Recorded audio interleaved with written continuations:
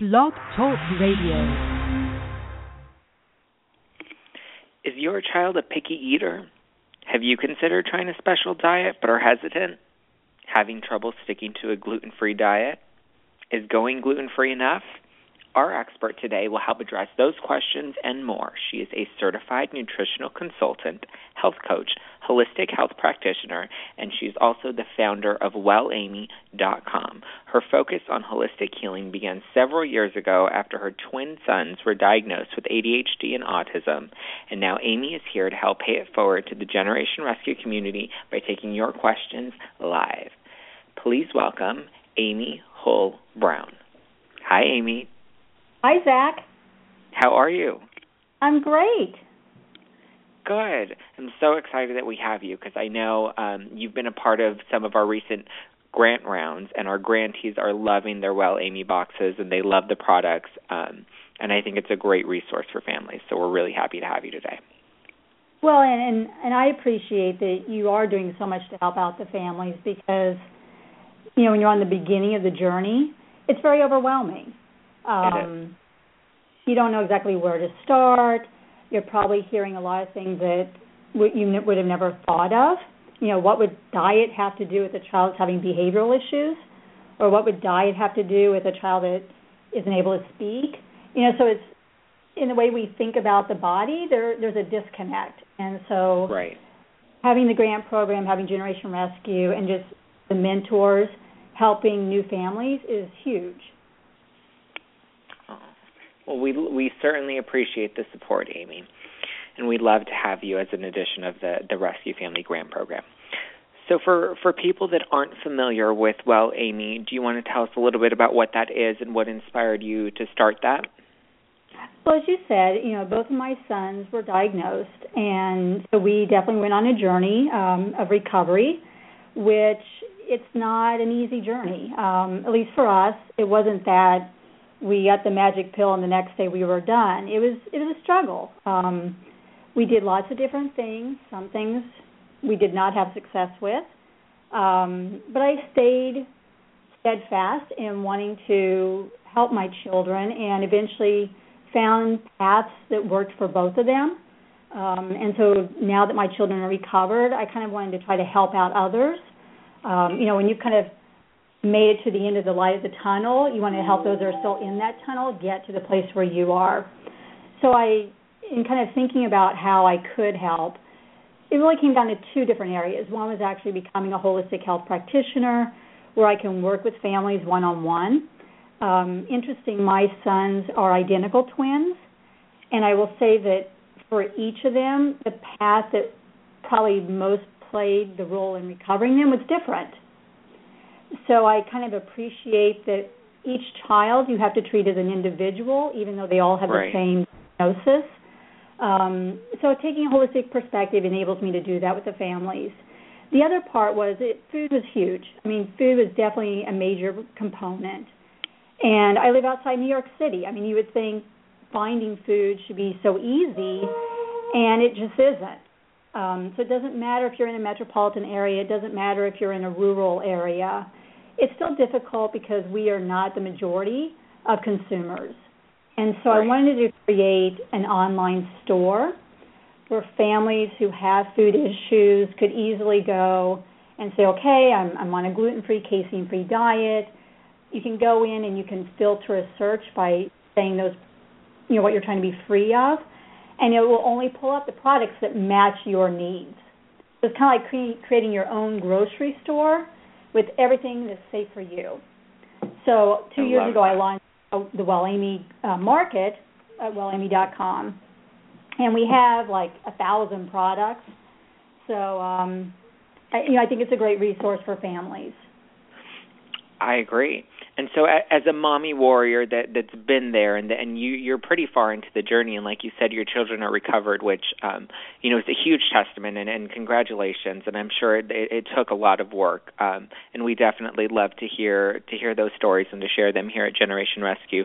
But for parents that are out there listening right now that are maybe new and just trying the diet or considering to try the diet, what advice do you have as someone that's been there? So it's funny, you know, when you've done something in your life, it's easy to look back and look at all the failures. So hopefully I can give guidance so other people don't make all the mistakes I did make. But even making mistakes, I still got where I ultimately wanted to get. So, there's always hope, and that's definitely something to always remember. I think that, a lot of the success for the child depends on the parents being in a good place. And there's not going to be one path, right? And it's going to take time.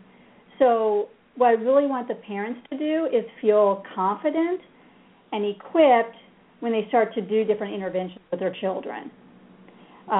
Because if you're flustered, you're not necessarily going to be able to help. It's kind of like that scenario where they talk about on the airplane, put your oxygen mask on first in order to be able to help others around you. I think that as a parent, in hindsight, I would say, okay, information is going to come to me.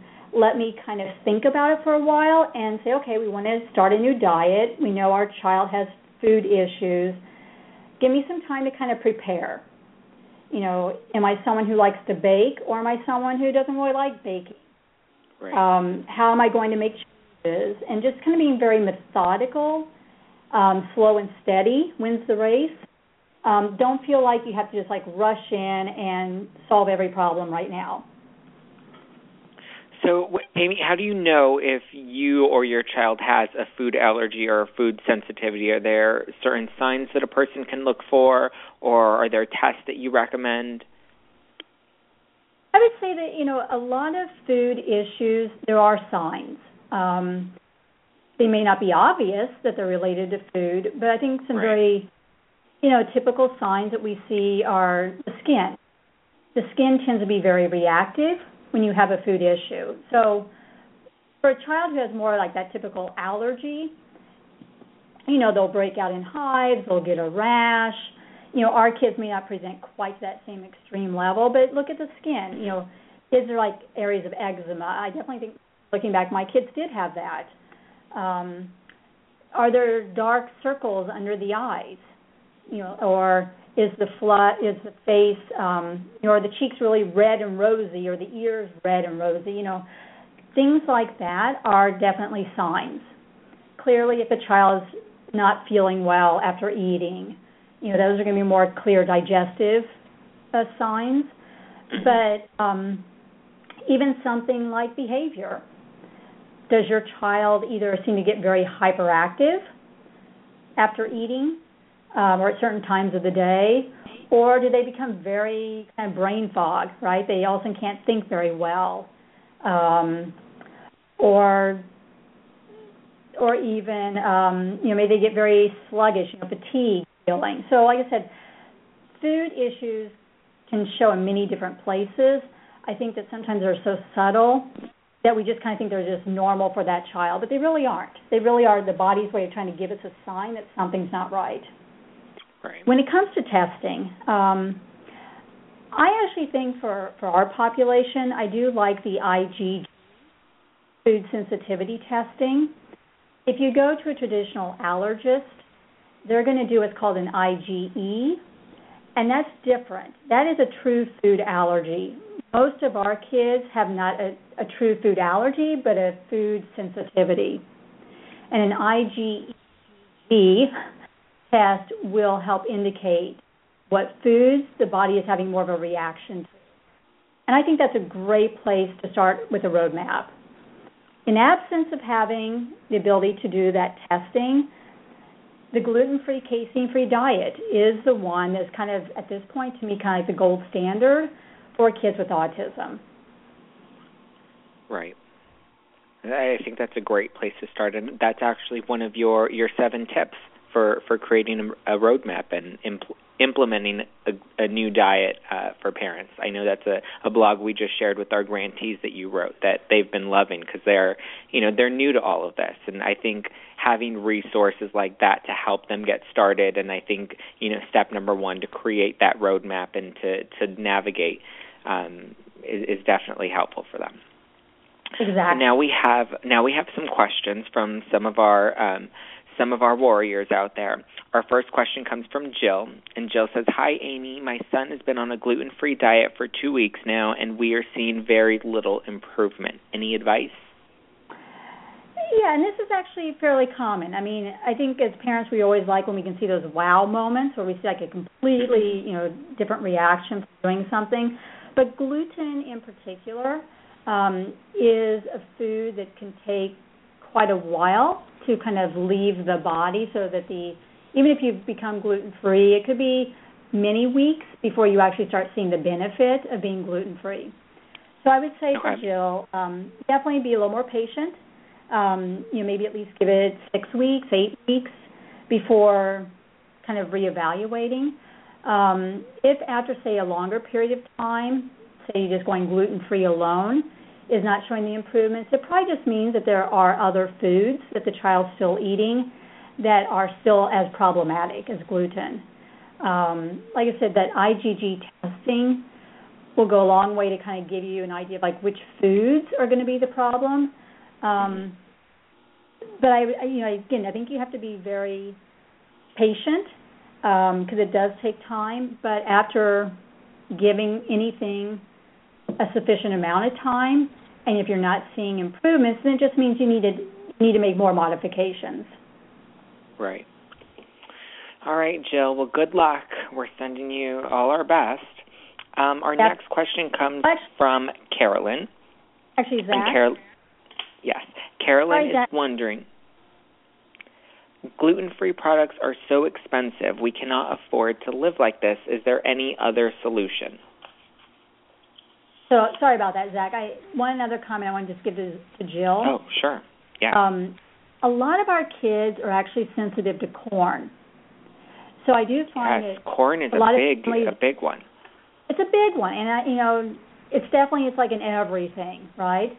So sometimes when we take the gluten out, but then we're replacing it, say, with a lot of corn products, that may be the problem. And so even when you're looking at like the non-gluten grains, it may be very helpful to look for rice, millet, sorghum, and corn, but really trying to diversify the different other grains that are still in the diet. Right. So going to Carolyn, yes, I know, gluten-free products are so expensive. There's a reason why gluten is used so much in food production, because it is less expensive. Right. But I think it's important to remember that ultimately you want to recover your child. And when you think about all the other things that we end up having to do to just try to manage our children with the issues that they have, the extra expense of going gluten-free really is not that much extra. And sometimes you kind of have to just get all of a sudden used to kind of the new normal. But at the same time, I'll tell you, look, there are great ways of trying to make this diet less expensive. Clearly, if you make your own food as opposed to buying pre-made food, it's going to be less expensive. If you make your food and then you make it in big bulk batches where you can then freeze it and then use it at a later point in time, that way you're buying ingredients at bulk, they're going to be less expensive. I think there's a lot of great opportunities, whether it's online or in your store, to just be watching out for when they have discounts on gluten-free products. Yeah, but what about parents that maybe want to buy in bulk and they want to make it on their own, but maybe they work a lot and they don't have a lot of time? Is it helpful to maybe set out one day a week, or what advice would you give to them to prepare for a busy week? It's definitely challenging, and I'm not going to try to pretend like it's not, because, we all have very busy lives between working, our children, school, just everything going on. Kind of going back to, again, one of my tips is just get organized. Yes, if you can kind of set aside a certain day each week. I know a lot of families like Sunday is an easy day. And, Sunday night maybe is a night where you do a lot of your bulk baking. And that way you kind of have everything ready, so when you get into the hectic work week, then at least you feel a little bit more prepared. Great tip. And now we have another question. This one comes from Nancy, and this one's actually really, really common. So Nancy writes, my child eats chicken nuggets, fries, and pizza. That's it. He would starve if I eliminated these foods from his diet. Help. Help! Yes. Like you said, I think that's probably about 95% of all the kids, right? Yes. Whether they're autistic or not. I mean, our kids just have, a very child-oriented diet. So this is the key. What I have found, unfortunately, usually the foods that our kids just can't live without are the foods that are probably most problematic for them. I think with any food transitioning, the more you can kind of do it in stages, the more helpful. Okay. I think some parents get lucky in that when their children also try something new and they don't feel as bad, they're more open to realizing, wow, if I don't eat those chicken nuggets, I actually will feel better. But that's not all the kids. So I think just eliminate certain foods at a time. Sometimes being able to find the gluten-free alternatives are good enough, like for pizza. Right. A lot of the pizza that our kids like is maybe the taste of the sauce, it's the cheese. There are cheese alternatives. Maybe in the beginning, keep the cheese in, but switch it out for a gluten-free crust, right? So that way for the child's taste buds, they're still getting the sauce and the cheese that they're kind of expecting, but you've also reduced the gluten burden because the pizza dough itself is different. Right. And then maybe so the next just phase slowly is transitioning them. Exactly, slowly transitioning them. Because think about if you had all your favorite foods and all of a sudden you had to completely change your diet, you probably wouldn't be happy either. Nope. If someone took away my chocolate, I'd be really upset. So, I'll give an analogy, not to offend any of those who are vegan, but I'm going to give my analogy of boiling a frog. And if your goal is to boil a frog, you don't just take a frog and dump them in a pot of boiling water because they're going to just jump out of the pot. Right. Instead, you put the frog into lukewarm water, which he's already acclimated to. And so then he's not startled by, okay, is there something different going on? And you slowly turn up the heat. So eventually the frog does boil. You know we're going to be morbid on this show today? But ultimately the idea is ease into changes at a slow pace so the body doesn't realize. Sometimes cold turkey is just tough. It's hard going cold turkey, definitely. Yeah. And there's definitely going to be a much greater reaction or maybe a greater defiance from the children if it's cut out cold turkey versus slowly transitioning. And maybe, like chicken nuggets, those are easy to make gluten-free variations. And pizza now, there are so many other options that are gluten-free and vegan that don't have any dairy or wheat in them. So I think it's becoming a lot easier to transition out, but it's now just about taking those baby steps, right? Exactly. And now we have another really common question, and this one comes from Patty. And I see this situation a lot with a lot of the parents in our community. And so Patty writes, my ex-husband and his family are unsupportive of a diet change for our daughter. They do not believe that diet has any effect on her. Do you have any suggestions? So, this is a challenge. And I think there's two things here that are really helpful. One, I kind of use common sense, right? So if you're dealing with an ex-husband, I'll assume that he probably drinks at some point in his life. We all know that alcohol can affect the way our brain works, right? Yes, I love this analogy. I know exactly where you're going with it, and I love it because that's the best way I know how to explain it to other people that say that there's no effect in what you put in your body on your brain. Exactly. So whether it's alcohol, whether it's a lot of Starbucks coffee, there actually are a lot of adult scenarios where we know, if I take that food, this is what's going to happen. Right. And I think if you can kind of start there and say, but that's kind of the same thing that's happening to our children. These foods, even though they seem like, they shouldn't be harmful at all, they're almost acting like a drug. Right. And so they are affecting, any drug can affect other parts of your body, including the way the brain functions and with how you process information and how you're able to communicate and how you're even able to, move around physically. So I think for adults, that's a good analogy to use. Beyond that, I just think there's so many great resources. I mean, Generation Rescue has, I'm sure, tons of articles that talk about this, and, there's books out there now, The Gut-Brain Connection, that talks about how what you eat affects your brain on many different diseases, not just autism. Right. I think kind of being respectful that for the family members, this can again seem like kind of a foreign concept, but then kind of help get them from point A to point B. Give them the resources so they on their own can maybe do the reading and get there with you. Absolutely. And, like what you said, with the common sense, I mean, there are certain foods that you eat and you feel good and you feel energized, and there are certain foods that you eat and then right after you feel sluggish, you feel tired, you go into that food coma.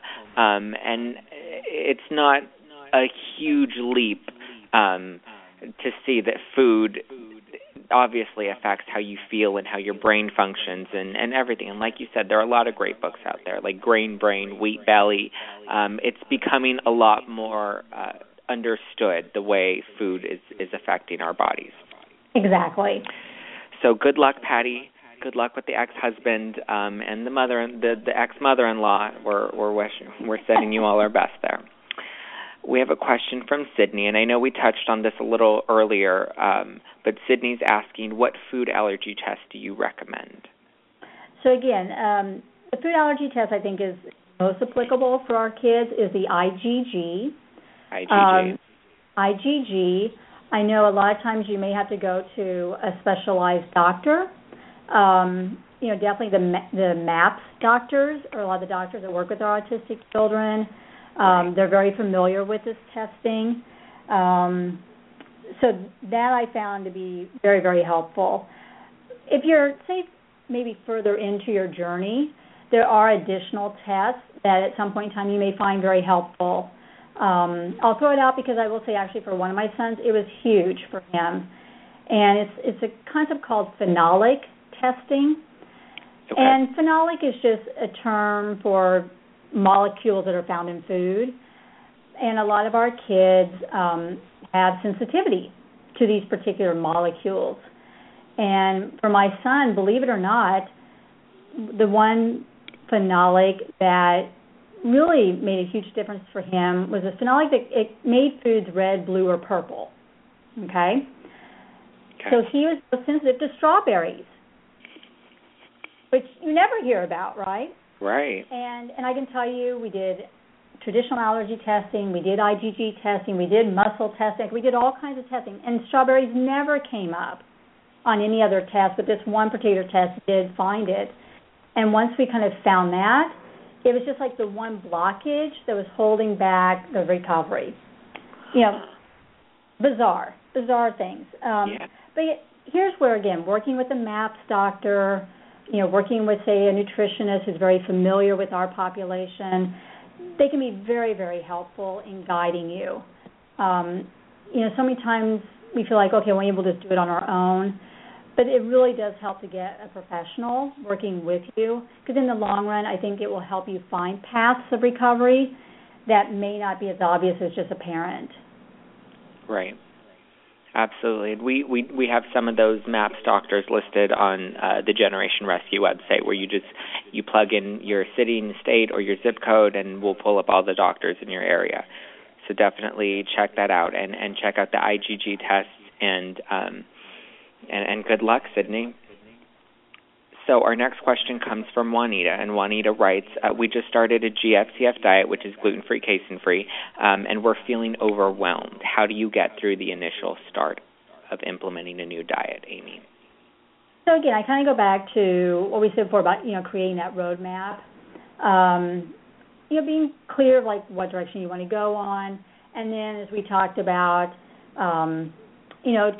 taking it in bite-sized pieces, not trying to make drastic changes all at one time.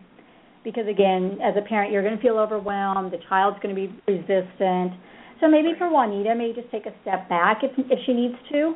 As we always say, it's a marathon. It's not a race. Right. There's no prize to win to become GFCF in the least amount of time. Right. So I would just, again, take a step back, maybe focus just on breakfast.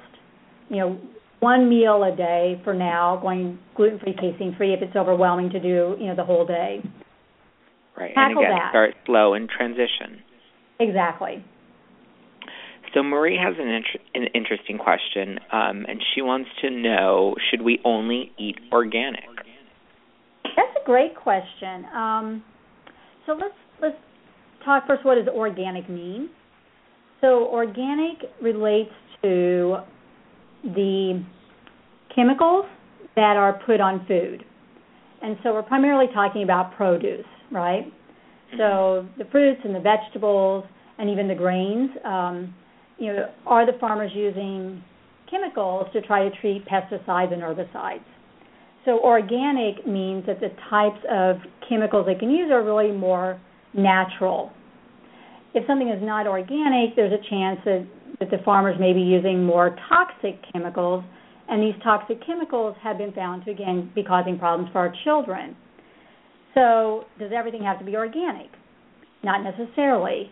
EWG.org is a great website where they realize that, not everyone can afford to be 100% organic. Right. So they've gone through and they've looked at different produce that tend to have higher levels of these toxic chemicals on them in the first place. So being organic, really focus on what they call the dirty dozen. It's just kind of without having to go through that list, again, common sense. If the plant has a very thin skin, so like lettuce, you're basically eating what you find in the garden. So if there's chemicals being put on that lettuce, it's probably going to need to be organic. If it's something like a watermelon, where the coating is so thick, most of us don't eat the rind. We eat the red fruit in the middle. Right. So because of that, even if they use these pesticides on the outside of the watermelon and we're really eating the fruit, again, you don't have to spend the extra money in that case going organic. Okay. Another important food category is meat. Yeah. And there I do kind of also recommend what meat you're serving your child. Organic means that the animals that the meat's coming from is not eating foods that are laden with pesticides. So that's another place where it's helpful to go organic. And since you brought up the EWG, they actually just released a new app that's a really great resource for parents. It's called Food Scores, and you can go to the market and scan the barcode of the foods that you're looking to buy, and it'll give you a ranking on a scale of 1 to 10 with how toxic or how safe that product is for you. Which is just fabulous, right? Yes. So, technology has just grown so much. It's so helpful. The other thing I'll say is non-GMO. That's another big thing you have to kind of look for. And for certain crops that tend to be more genetically modified, those are crops that also then would tend to have more of the pesticides and herbicides on them. Yes. So definitely, we have to be careful, what we're feeding our children. Just become a little educated, and you'll be making a lot of right choices without breaking the budget. Yes. So Louise wrote in, and she has another organic-related question. And I know we talked a lot about gluten and corn and dairy, but she is asking about soy. She said she's heard a lot of bad things about soy, and she wants to know what your take on soy is. And if soy is something that is okay to eat, should she only feed her family organic soy? So soy can definitely have some health benefits. I think, again, there's a saying, one man's food is another man's poison. Mm-hmm. So soy for some people can actually be very beneficial. I think that with our kids, more than tend to have problems with soy, which is why a lot of times when you've gone gluten-free and casein-free, we also usually add on soy-free. Again, it's going to be more challenging to find soy-free products because, again, it's used so much in food production. But a lot of our kids do have problems with soy. Interestingly, soy is one of the top 8 allergens. So even without, beyond our population, just kids in general, a lot of them have problems with soy. In addition to that, soy is very highly genetically modified. So you're going to have, again, that GMO problem. But yes, if you are going to have your kids take soy, then the organic soy, non-GMO soy, is the preferable form. But definitely with soy, do testing. Really see, because I know a lot of the kids have problems with the soy. And part of the reason why it is beneficial for some is because it does have some estrogen qualities. But again, our children, there's debate on whether or not children necessarily need those estrogenic qualities in their food at their age. Okay. And now our last question comes from Cecilia. And Cecilia writes, a lot of products that are gluten-free still contain a lot of additives. Is gluten-free enough? So we didn't really talk about it a lot, but again, I kind of look at ultimately our kids are somewhat toxic, right? That the reason why these foods are causing the reactions is because the immune system is treating them as if they're a toxin. There are lots of other food ingredients like additives that the immune system, because it's not commonly found in nature, is treating as a toxin because it doesn't know how to process it. So, yes, I know it ends up being a little bit more restrictive, but I've seen huge benefits that come from not only going gluten-free and casein-free and being more careful about the GMO and the organic, but also looking at the additives, artificial ingredients, which are either artificial colors or flavors or preservatives, which enable that box of cereal to sit on the grocery shelf for 2 years. A lot of those additives or artificial ingredients are made from petrochemicals. And a lot of our kids' immune systems are actually very sensitive to those petrochemicals. So common sense with health for anyone is really the closer you can get to nature, the more the human body can handle the food. Right. Well, there you have it, Cecilia. Amy, thank you so much for taking the time out to answer some of the questions from our community, and thank you for, all of your support of Generation Rescue and of our grant program.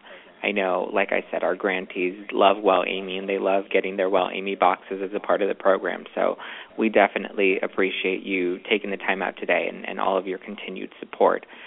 For people listening that are interested in learning more about you or that maybe have some more questions for you, how can they get in touch with you? So a couple ways.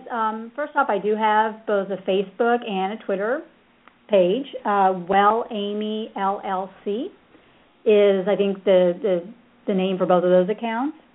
But we'd love to help people out. So if you've got a question and you want me to try to answer it, I have an email that's called askamy@wellamy.com. So we'd love to try to help out parents with their journey.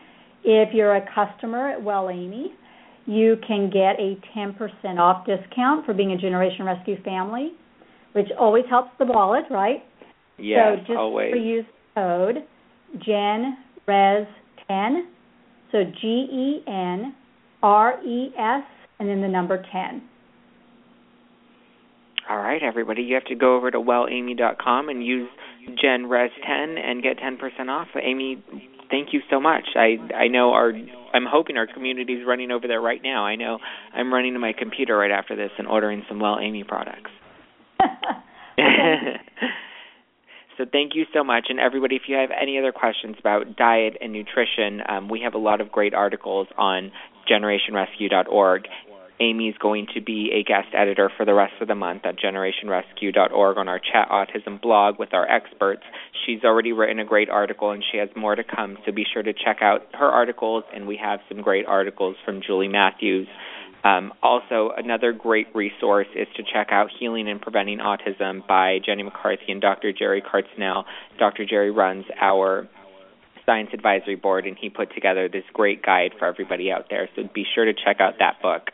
And if you're interested in listening to the audiobook completely free, you can head over to audibletrial.com/generationrescue, and once you sign up for your free trial on Audible, you'll get the book completely free. So be sure to check that out. Head over to generationrescue.org, find a doctor, find more science on diets for autism, and check out Well Amy's blog. And don't forget, visit wellamy.com, follow her on Twitter, like her on Facebook. And Amy, again, I know I've thanked you 10 times, but I want to thank you another 10 because I'm so appreciative of everything you do for this community. So thank you again for taking the time out today. Well, I send those thank you 10 times back to you guys, too. All right, Amy, you have a good day, and I'm sure we'll be in touch very soon. Bye. Bye. Thank you, everybody, for listening. We will be back next month on Chat Autism with the Experts.